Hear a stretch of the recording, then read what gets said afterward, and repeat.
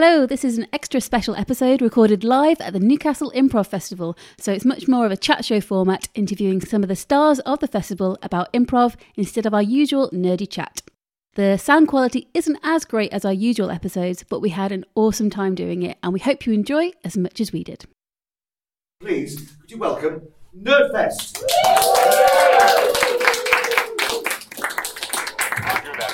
All systems 5 by 5. But what if there is no tomorrow? There wasn't one today. Fascinating. Get away from her, you bitch! I've heard. I'm Batman. Do or do not. There is no tomorrow. Welcome to the Nerdfest podcast. Today we've got Dan Watkins, John Carlin, Peter Johnson. Hugh McLaughlin. and Hazel Benson. That's you. that is you. Welcome to this very special live edition at Alphabet Theatre for the Newcastle Improv Festival, which we are delighted to support.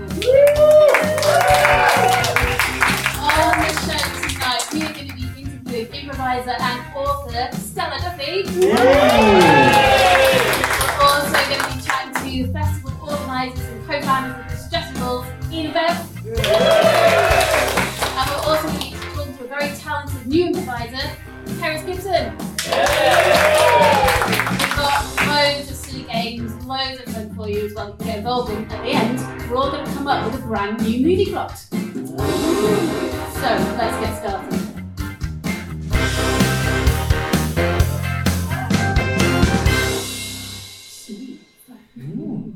So we are Nerdfest.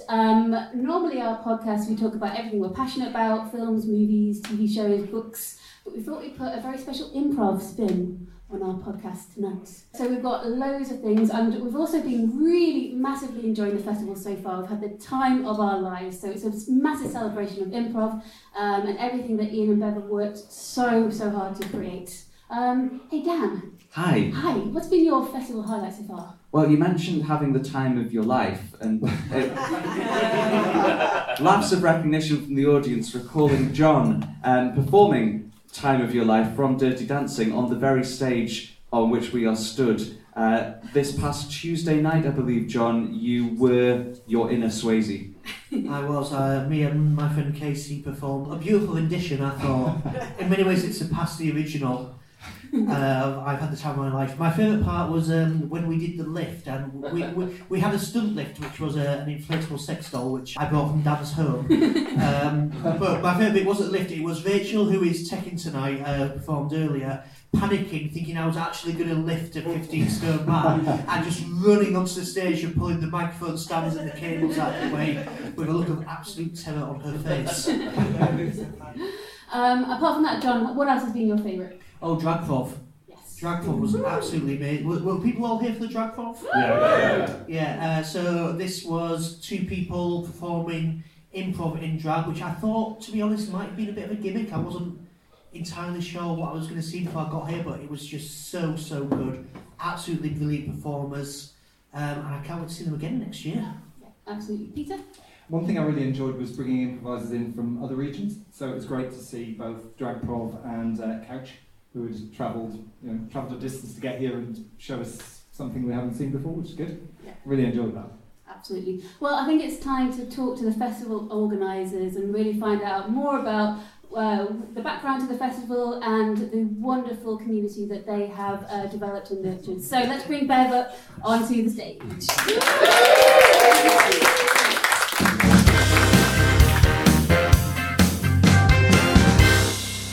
Where did the idea for the Newcastle Improv Festival come about? Where did it come about, Ian? I think we might have been drunk. Yeah, definitely. We actually always wanted to do something special like this because we moved back to Newcastle, was it 2002? Yeah. 2002 after 16 years in London and fell in love with improv there.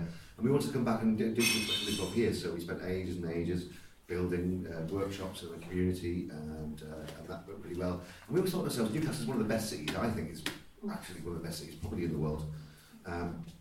And we thought we should do something very special here. And I think it was when was it last year? November? It was last year, I think we were here really and just thought this place, I think Alphabet was a big inspiration because we'd started doing shows here 18 months ago And we all know what it's like in Newcastle finding venues to perform in. We've been at the brilliant Cumberland Arms obviously for 15 years.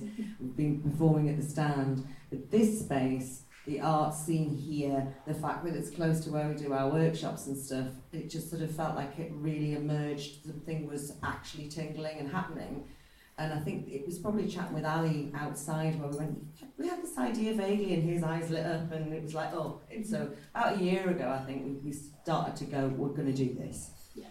And obviously it's not over yet, still got a few days, but what's been your highlight so far? I would say Drag Prov as well. Drag Prov were and Pippa. Brilliant, and Pippa was fantastic. Pippa as well. on Sunday. Pippa Evans, star of Showstoppers, the Olivier Award-winning musical. And accompanying podcast, the Showstopper podcast. Yes. She was fantastic. What I loved about Pippa, because I've known her for years and years and years, but we've never performed together. Ian's performed with her before, but she just felt like one of the gang straight away. And what was lovely also about Pippa and Drag Prov was they both were just so excited to be here. Both groups, like we went out drinking with Drag Prov, and it was Pippa's birthday when she was here, and they were just so excited about the scene.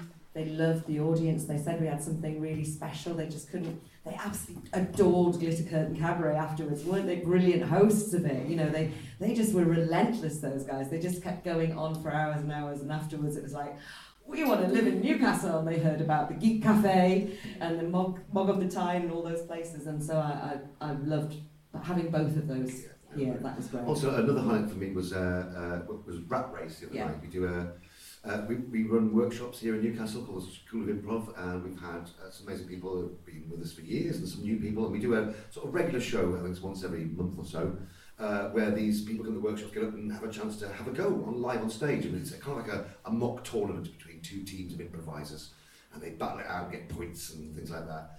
And Wednesday's show, I was so proud of everyone. I thought everyone really stood up to the plate, and it was beyond my expectations. I thought it was brilliant. So Peter and Hazel were both in the Rat Race? Sorry? Peter and Hazel both were in the They were, yeah. They were okay. What did they do? Better? What did they Who was the best? It was Peter's first. Peter's first. It's always nice with Rat Race to have. Cherry. It's always nice with Rat Race to have at least one new person a show.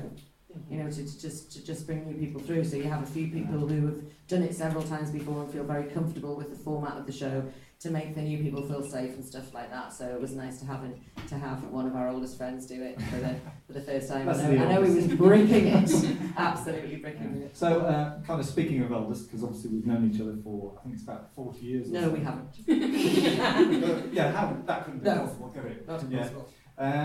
So, would you like to tell people who don't know, how did you two first meet?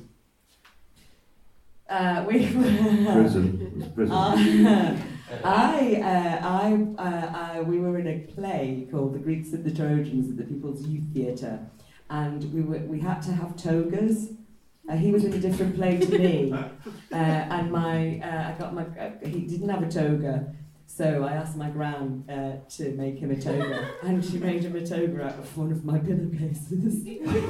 And I remember dressing him in this toga, and I had to put red on my friend Carl and Richard.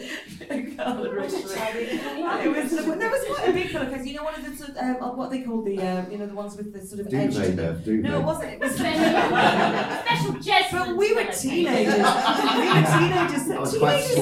Teenagers don't want to wear many clothes, so all of our togas were tiny. Like, we were all in these sexy little togas. But also I had to he bled to death as, I can't remember the character. I was polymester. Polymester. I get my eyes plucked out in the tragedy. And you had to put petroleum jelly and various goop on my eyes, so I could go, oh, my eyes. And I remember we were down at the bottom of the stage, and there's this young, beautiful woman tenderly putting petroleum jelly in my eyes. And I kind of got slightly aroused. I got slightly aroused. I was 16. And, I don't know what it was. I was 15. Yeah. Oh. Yeah, there was something stirred. Don't tell us what. Down where? And I thought, okay, hello. Now we've just witnessed an amazing improv show that you guys put on with the Suggestibles, and Carl and Rachel, feel free to chime in here, but what do you think makes the Suggestibles work? Alcohol. Tabs. It's I don't know. What would you say, guys? I would say there's a mischievousness. Yeah. Also, the lots of us Come here, fulfil Carl. different roles. Come here. So we've just got Carl Kelly up on stage. Hello, how are you doing? All right? Yeah, Carl, Thanks for tell us, having me. what makes Suggestibles? I think it's that we are a team in so many senses of that word, that we're all individuals, and each individual on stage kind of brings their element to it. So, you know, you've got the different skill sets, you've got incredible voices and singers, you've got people that have been doing it for a long time and know how to run a show and how to keep driving that forward. And you've got all the different skill sets of all the different people. I think that's what, for me, really makes the Suggestibles a proper team. Like any proper team that exists and is brilliant in this country and everywhere else, it's about a team of people with individual skill sets that come together and make And the looks. show. And looks. I think that's right, though. I do think that's right. I think what a lot of I think improv groups don't realise is that people don't come to see the improv; they come to see the team, come to see the personalities of the team, and they grow to like them and love them and grow with them. And they, you know, Tom's brilliant, and he always plays an animal. It's always so fun. I always get me Tom off or me pants down. Carl's got a beard, and It's my only skill set. that's what it is. It's like a Beatles thing. It's like or a pop group. You attach yourself to them. You like to see the personalities. Right, the improv is just the thing they do. It's like You recognise yourself in the personalities on stage, I think, is what happens. You kind of go, oh, that's the improviser that's most like me and my way of thinking. We had tonight. This is amazing. We had a group of 6 people who travelled up from Somerset to see the show tonight. They used to live in Newcastle. And they saw the festival and they drove all the way up from Somerset tonight to see us, and they're driving back tomorrow. Twats. So you can't say Somerset without. I mean, you can't. They're famously brilliant at accents. Is there a particularly scene you've played together that still sticks in your mind? I'll tell you what sticks in my mind with Carl. It's not actually, this is the foundation of Suggestibles. It's not actually on stage. We met at a party in a place called Dipton in County Durham, I think it was 2003, many years ago. We didn't know each other, we hadn't really seen each other at the party all night, but we found ourselves both in the kitchen in the first thing in the morning, cooking breakfast for people. We introduced ourselves.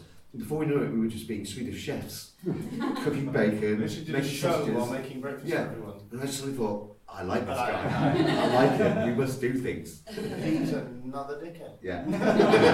I remember recently. I remember being very. Recently, I remember really because you've just done so many shows. It's difficult to know which ones you remember the most. So a recent one, I really enjoyed Carl's Grime that he did. It was brilliant. I was like, wow, because I just watched Glastonbury Festival with what's his name, the guy. That's the one.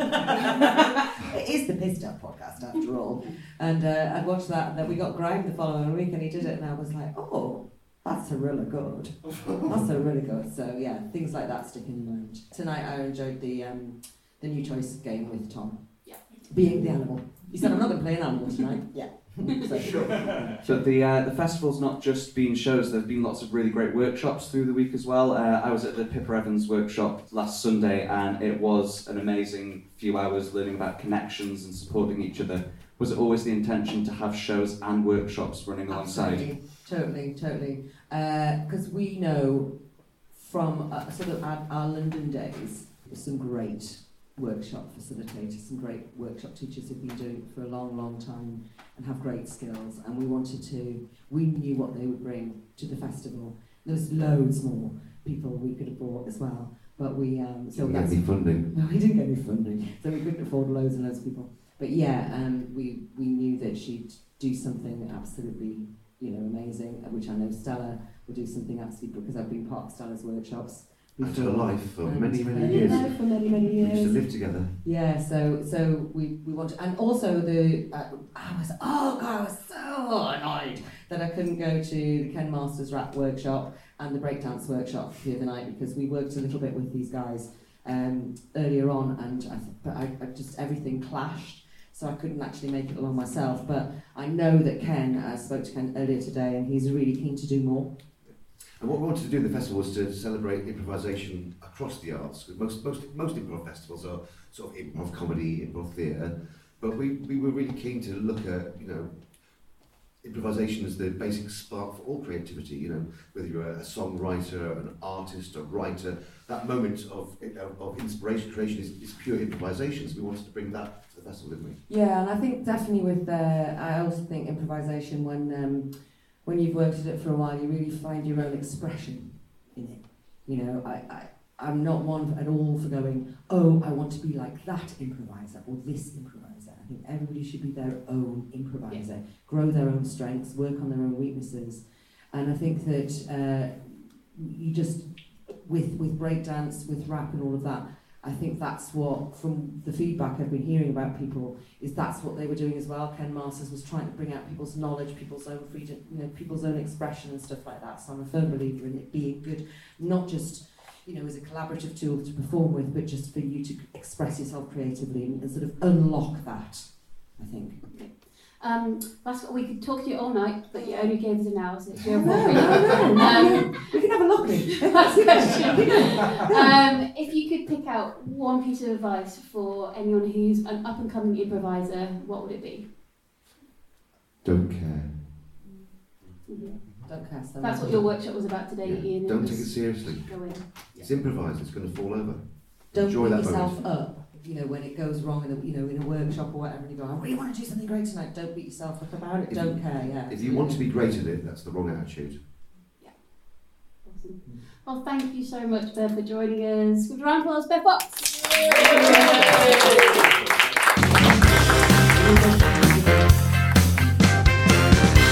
Now it's time for our first game. So on our podcast, we have something called Film Buff or Film Bluff. It's where we all have 3 film facts, but we have made one of them up. So it's our job, and also your job, to try and find out which one is the lie. So I'm going to head over to Dan, who's got 3 facts for us. I do indeed. If you think you know which one of these 3 is the bluff, we will discuss it among ourselves, and then we will open it up to you, the audience, to shout out which one you think is the bluff before I reveal the true answer. So my 3 facts are about the nerdy film careers of the stars of Whose Line Is It Anyway? Keeping it improv. So, fact number 1, Whose Line star Greg Proops has played multiple characters in Star Wars. Fact number 2, Whose Line star Josie Lawrence has made a cameo in the Marvel Cinematic Universe. Fact number 3, Whose Line star Mike McShane plays an important role in the BAFTA-nominated Robin Hood, Prince of Thieves. Hang on, BAFTA, the King Costa film was nominated for a BAFTA. It was indeed multiple, I think. Alan Rickman won. Worst geography in Britain? Well, that's not a BAFTA category though, is it? Should be. Yeah. I know, so the question for Star Wars was multiple roles. So I know Bev Fox was one of the pod race. One of the 2 heads of the pod race, wasn't it? Whose names were? I don't give a shit, it's too late. It's Alan and Stuart. It's Foden Bede, ladies and gentlemen. Foden Bede. Yeah. Yes, multiple characters. Okay. Mike and Shane, so that's Fire Tuck, isn't It was Fire Tuck, yes. Which is pretty important.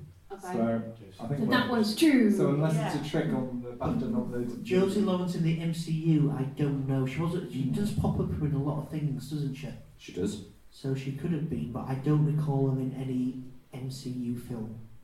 Do you recall Jenny Agutter's British Shield group in The Winter Soldier? I do. I recall lots of Jenny Agutter. I was a teenager in the 80s. Okay. I'll not pry any further into that. And American Work in London, Walkabout. Keep So naming. I've gone off on a tangent. Jenny Agutter tangent. Yes. Logan's Run. Logan's Run. Daddy, you're my daddy. Daddy on a train. I remember sitting in Ian Bentley's flat talking about Jenny Agutter's small dark triangle for some reason.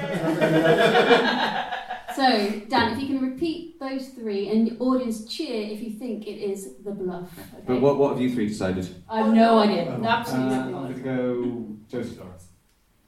Sure. I'm going to go Josie Lawrence. Okay. So, audience, is it fact number 1, Greg Proops in Star Wars? Big love. Fact number 2, Josie Lawrence in Marvel. Fact number 3, Mike McShane in Prince of Thieves. They're very easily influenced, aren't Yeah, they? definitely true. You are correct. It was Josie Lawrence. She's never been in a Marvel thing. But yeah, Greg Proops, in addition to his episode 1 work, has been in pretty much all of the Star Wars animated series, apart from the Ewoks one. Does that count? No, it doesn't count, no. All right, so let's have our second interview. If we can bring up Stella.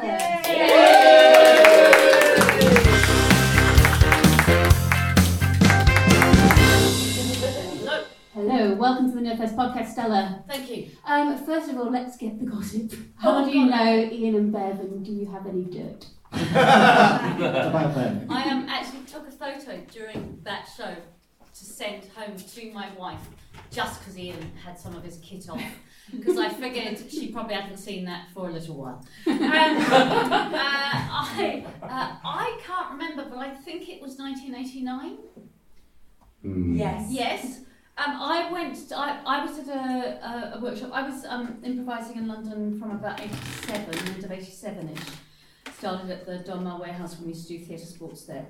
And anyway, 89-ish, I went along to a workshop, and I think maybe Alan Marriott was teaching it. And Bev wasn't there, but Ian was, and I thought he was quite cute. Thank you very much. I didn't know that. I know you didn't know that. And I wasn't entirely decided on the whole lesbian bisexual thing. And I thought he was quite cute. And he's a flirty git anyway. And then he told me about his lovely girlfriend. He didn't tell me about the pillowcase or the toga, but anyway. And then really quite soon afterwards, and I can't remember how long, but they moved in with me and Neil Ashdown, another improviser, and we had a foursome house. I don't remember that night. we lived together for a couple of years, and without my cat, Spooge, which became Bev and Ian's cat, Spooge. Spoogey on the floor, Spoogey on the floor, Spoogey on the floor, Spoogey on the floor, Spoogey on. And Spoogey Wondercat. Yes. Yeah. We had a very unhappy neighbour downstairs. I had a job occasionally, unlike this lot, right? And I got up and went to work, but they basically partied mostly until 3 or 4 o'clock in the morning. Most nights. I did join them sometimes, but not other nights. I was doing a sort of improvising, sort of performing gig at the Museum of the Moving Image in the Sandbank. Anyway, it was amazing and brilliant. So not very gossipy for you, I'm sorry. Is this the kind of podcast where you can edit the boring bits? Because I get rid of it. Don't worry about it. Okay. You're teaching improv for writers tomorrow? I am teaching improv for writers and writing for improvisers, both. How does improv lend itself to writing? How is it helpful? It's the same thing. So my 17th novel is what I'm working on now. Sometimes when I say that, people go, has anyone bought any of them? I've been writing 7, yes, so I'm a novelist. And I started writing novels when I was working with a company called Spontaneous Combustion. We had a company from 1987-88 doing long form, the young people call it now. We just called it narrative, with no structure. Hour-long improvised plays with no structure. None of you, where's the inciting incident crap, people? We just got up and improvised for an hour.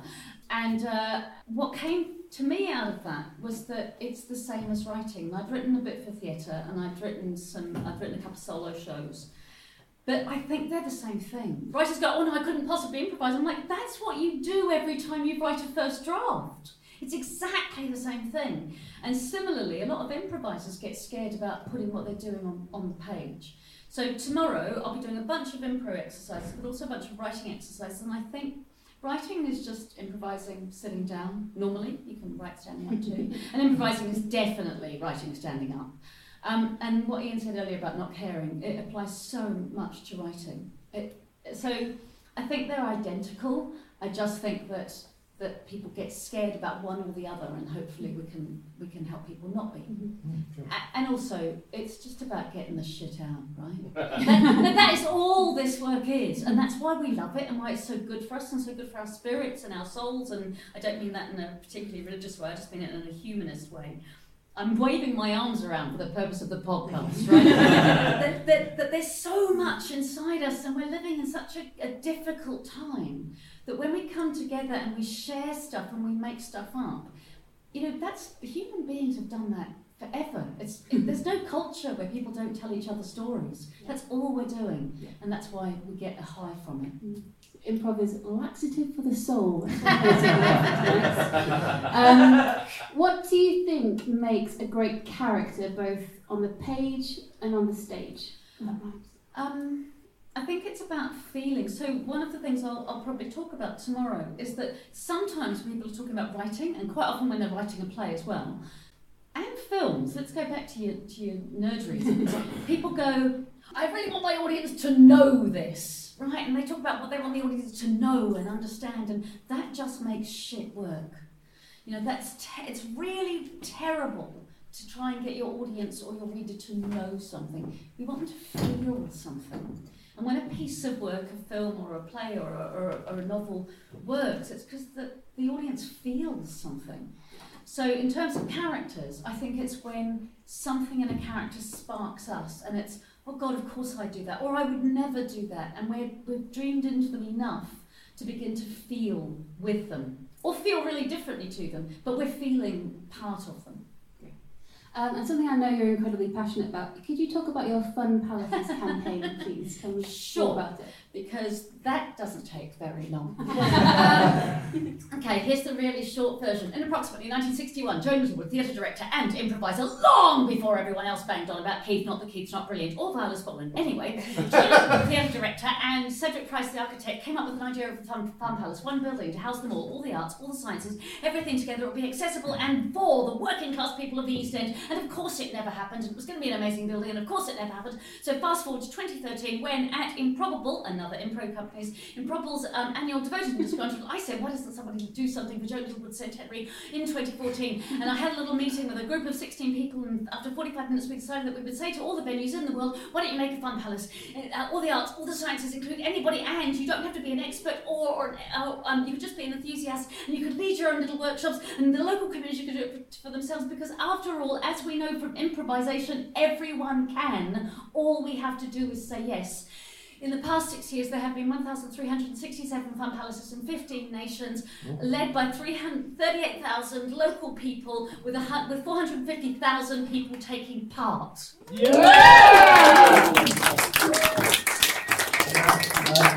That was an accident. I didn't mean it to happen. I thought it was going to be a one-off. So when Bev said earlier, oh my God, do you mean the festival next year? Be careful, kid. Because sometimes you just have a lovely idea and everyone wants to join in, and then you never get to stop. Is that your biggest highlight, or what do you think is the biggest highlight of your career so far? Oh God, of my career? Bloody hell. Keep it simple. Thinking that Ian McLaughlin was quite cute, discovering he had a cute girlfriend. No, I'm the youngest of 7 kids. I was born in a council estate. One of the reasons that I love improv so much is the diversity of people who improvise, compared to most theatre and most publishing as well, most things to do with writing. We're a really mixed bag of people, and I mean that in the best possible way. And with Improbable, I have done a show called Life Game, on and off, over 20 years, and it's a show where we interview someone live on stage, and we perform what they're telling us. And it's not forum theatre, and it's not playback, and it is often amusing and exciting and thrilling. But we did it off Broadway, and that was really exciting for a girl from a council estate in a small timber town in New Zealand. That's why I talk like both things. And we also did it at the National. And when we did it at the National, my mum wasn't long dead, and my dad's been dead for a really long time. And I went out and I had this sort of moment of going, I'm at the National and my mum and dad can't see me. And I walked out onto the South Bank, and I looked up, and over St Paul's, there was not one rainbow, but a double rainbow. And I know. And there she is. And I genuinely thought, what we do with this work is we reach people, and I don't mean we reach the dead people. But So my dad, when I came out, and my dad was such a bloke, and I genuinely thought, because he was also a violent bloke, unfortunately, I genuinely thought I was going to get a backhander when I told him I was gay, and he was amazing. But when I told him, I'm the first in my family by a long shot to go to university, and when I told him I wanted to be an actor and work in theatre instead of getting a proper job, this is a man who had to leave school at 14, as did my mum, they were gutted, you know. And I wish they could have seen that, because it's improvisation that got me to write, and it's improvisation that got me to meet amazing people, and it's improvisation that got me to do those amazing gigs, and have a double rainbow of my mum and dad over St Paul's when I was at the National. That's amazing. Improv changed my life. Oh, it I've got all does. the feels. It changed for so many of us, it's true, but it's also because saying yes and in the rest of our lives also changes everything. It really does. If more people could be improvisers, I think the world would be a better place. It's totally could be. Thank you so much for being You're part of the very Newcastle welcome. Improv. Thank you so much.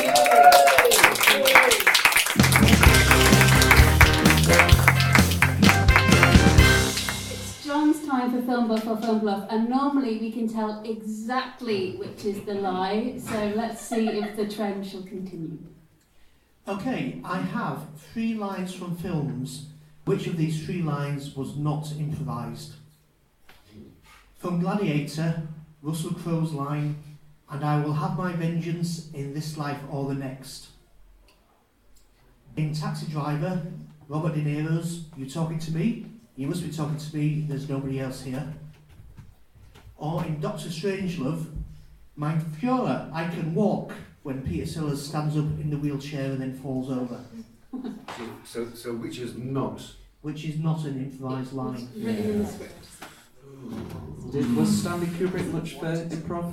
Did he like his actors to improvise, or would they have had to stick to the script? Kubrick generally was not one for improv, with 2 exceptions. He let Peter Sellers do whatever he wanted in Lolita and Doctor Strangelove. And the other bit that was improvised in Kubrick's work was Full Metal Jacket, the drill sergeant at the beginning.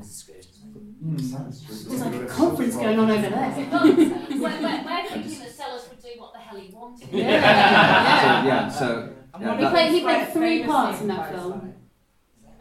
So we, for those not picking this up on the mic, the Suggestibles and Stella have suggested that Peter Sellers would do whatever he wanted. I think that one's definitely improvised. I think Sellers would definitely do what he wanted. I also think Taxi Driver is improvised. Yes, I think I've heard that.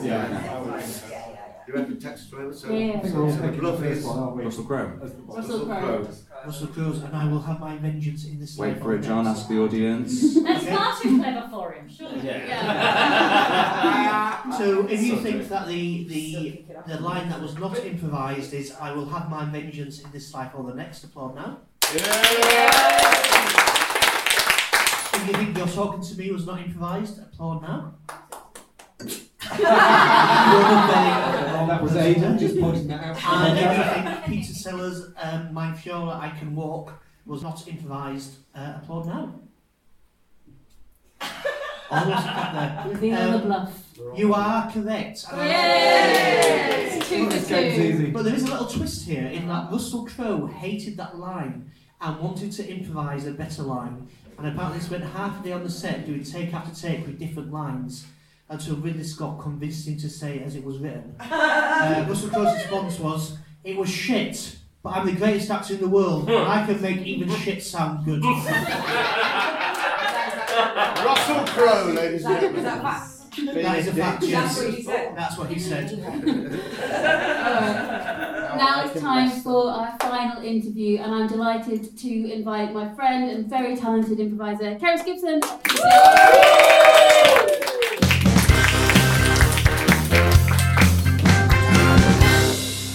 Hiya. So Kerris, what first inspired you to get into improv?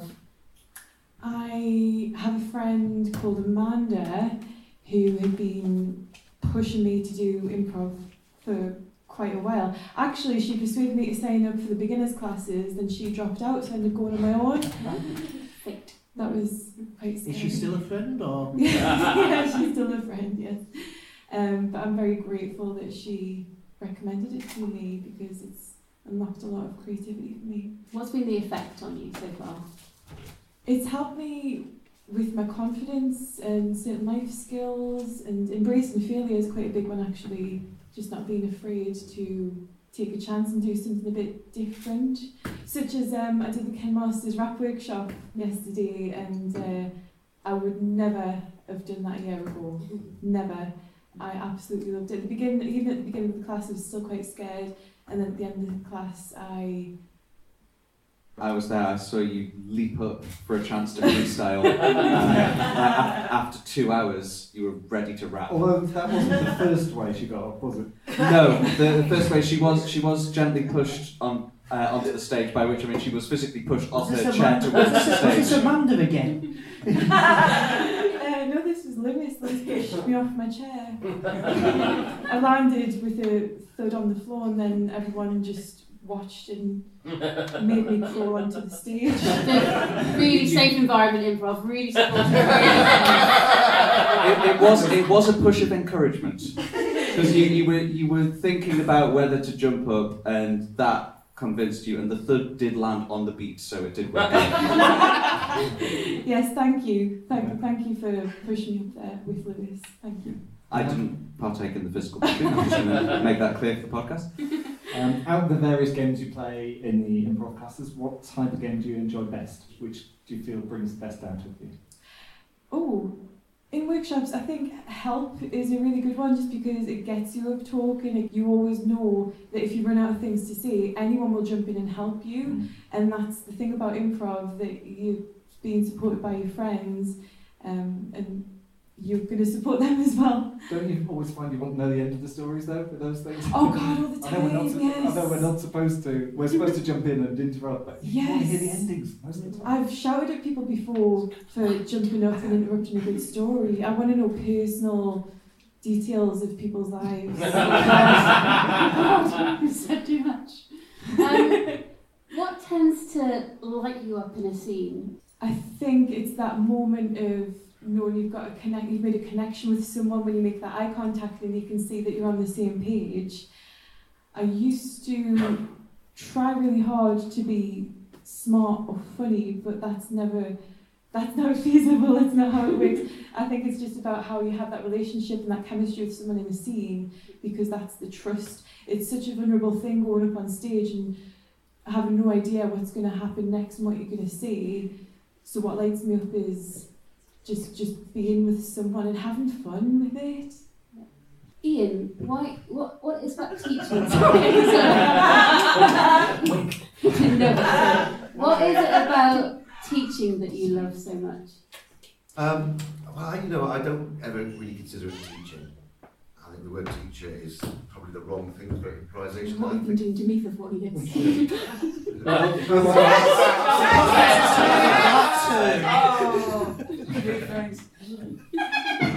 Has he asked you to fix a toga? Because I don't think you can teach anyone to improvise, but what you can do is you can share what you know, you can encourage people to try out things. I think, what really excites me about the word teaching is when I see people like yourself and Kerris just have an epiphany, a moment where they go, oh, now I understand. Oh, right, I don't have to care. Oh, I don't have to be afraid. I can just play.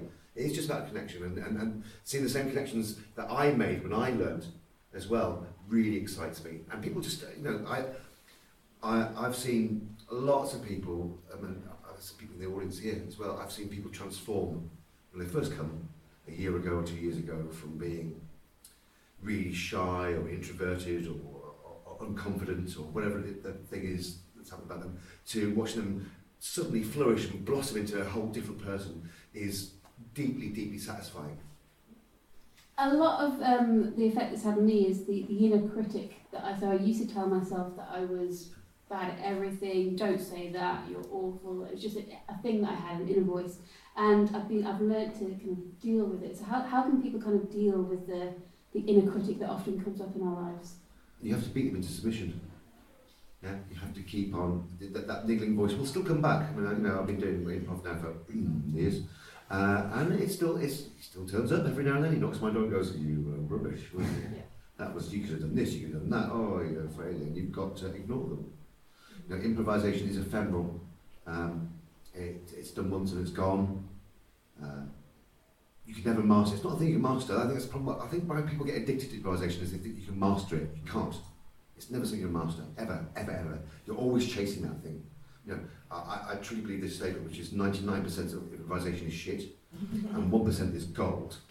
You're always chasing that 1% of gold. Yeah, and it always seems so elusive, and that's why you're so addicted to it.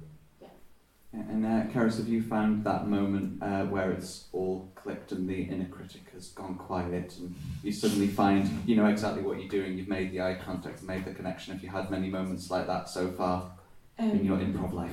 Yes, my inner critic is called Deirdre, and she's pretty mean.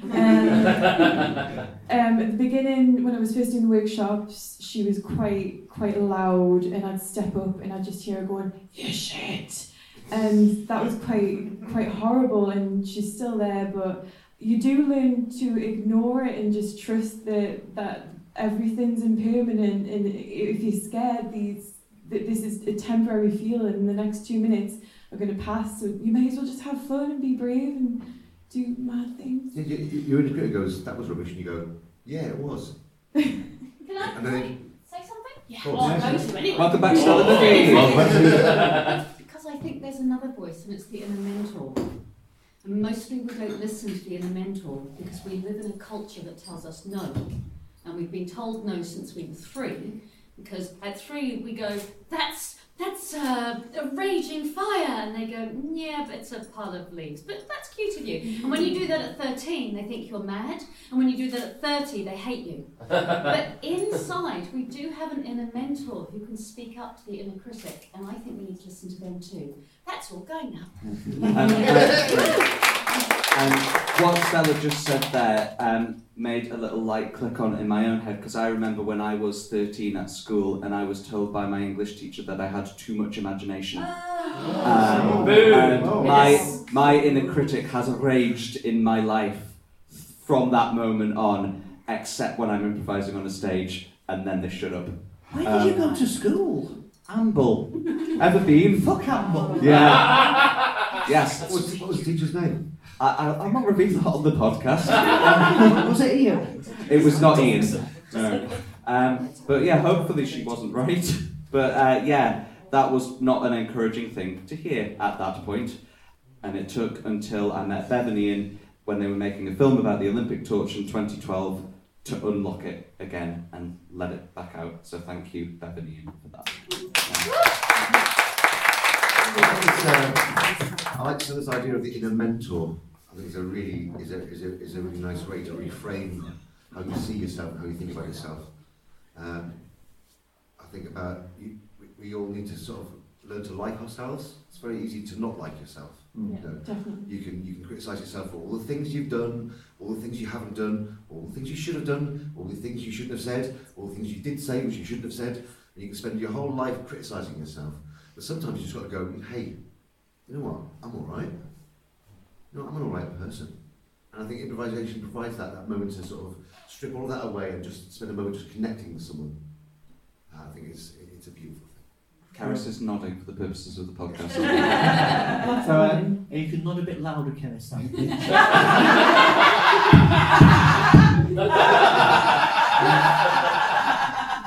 So if you had one piece of advice to anyone thinking of taking up improv, what would you tell them? Do it. What's the worst that can happen? Well, push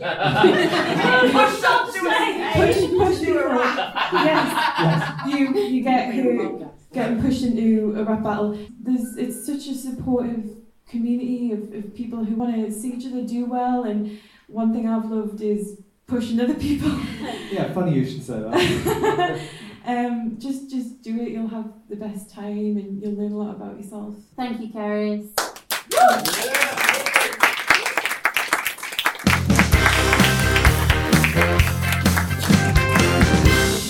Wine glass for half an hour now. Anyway, so it's our final game, and this is a game called Pitchstorm. So you're going to choose a nerd, give them a concept, and they are going to pitch a new movie idea to you for 2 minutes, whilst us as studio executive are going to offer helpful suggestions. And then at the end of the time limit, you make the decision whether we make the movie or not. Okay. All right. So what I'm going to do is I'm going to put my hand over the nerds' heads, and you cheer if you want them to be the movie makers. Can't it be you? Can't it be Could we nominate a suggestible to be the hand hovering over the heads, please? Here comes Carl Kennedy, everybody.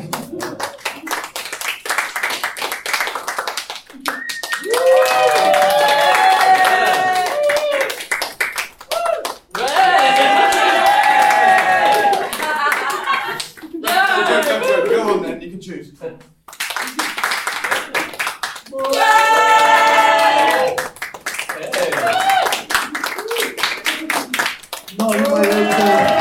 my own girlfriend cheered for me.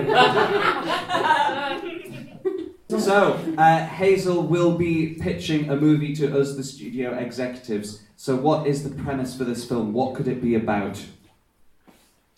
Get a title, maybe. Broken Tapestry. Broken Tapestry, lovely. What genre of film is Broken Tapestry? Cold War thriller. It's a Cold War thriller called Broken Tapestry, and let's just have a star to start Hazel off. Who's going to star in Broken Tapestry? Jason Statham. Right, so Hazel will now have 2 minutes to pitch the Cold War thriller Broken Tapestry, starring Jason Statham, to us, her studio execs, and we'll have notes. 2 minutes on the clock. Yep. Yes. Seamless. 2 minutes on the clock. Go. Okay. Right, guys, I have got the movie idea for you. You're going to love this. It's going to make millions of dollars. Okay. Now, what's really topical at the moment? Russians. So, let's take it back to when they were really actually quite good. The Cold War, starring the greatest action hero of all time. Well, we couldn't find The Rock, so we've got Jason Statham starring as Sven.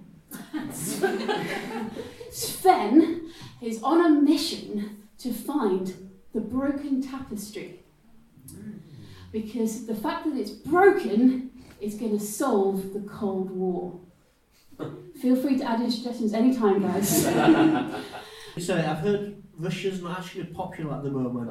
We're going for the East Croydon market, so it's Yeah. East Croydon is where this movie's going to take place. So Jason Statham is going to recruit a tag team of hackers, and he is going to go and hack all the computers. Oh, excuse me, sorry. This is all sounding great, but could one of the hackers maybe be a talking dog?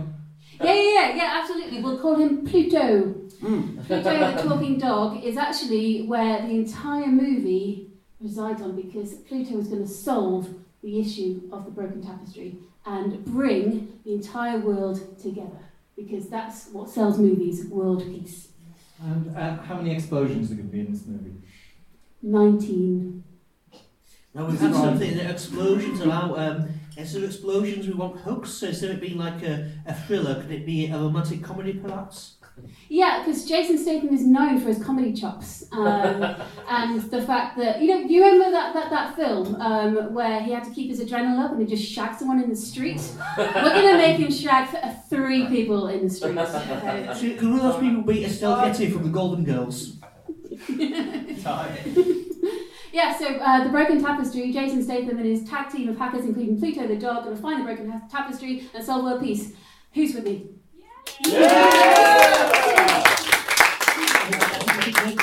I think we should make that film. We'll give you a budget of $150 million. Let's make a movie, guys. Disney, you have too much money.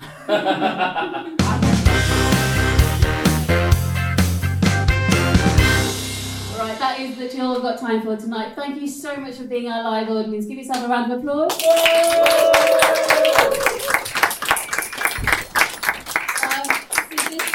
The Nerdfest podcast is one of my very, very favourite things to do. I love these guys so much. As a podcast group, we've been together for about a year and a half, but friends for much, much longer. Our 40th episode is out tomorrow. And you can find us on nerdfestpodcast.com.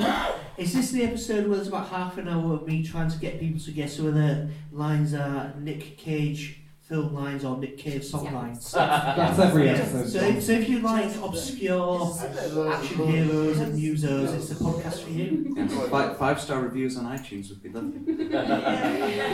There's 4 5-star reviews already. By us. By us, yes. Ian doesn't bother them. Ian give 1 star. Shit. Thank you so much to our guests this evening. Thank you so much for building this atmosphere. Thank you, Ian and Bev, for I can't even begin to describe what you've done for this whole city, for this whole community. You are just amazing. Thank you so much.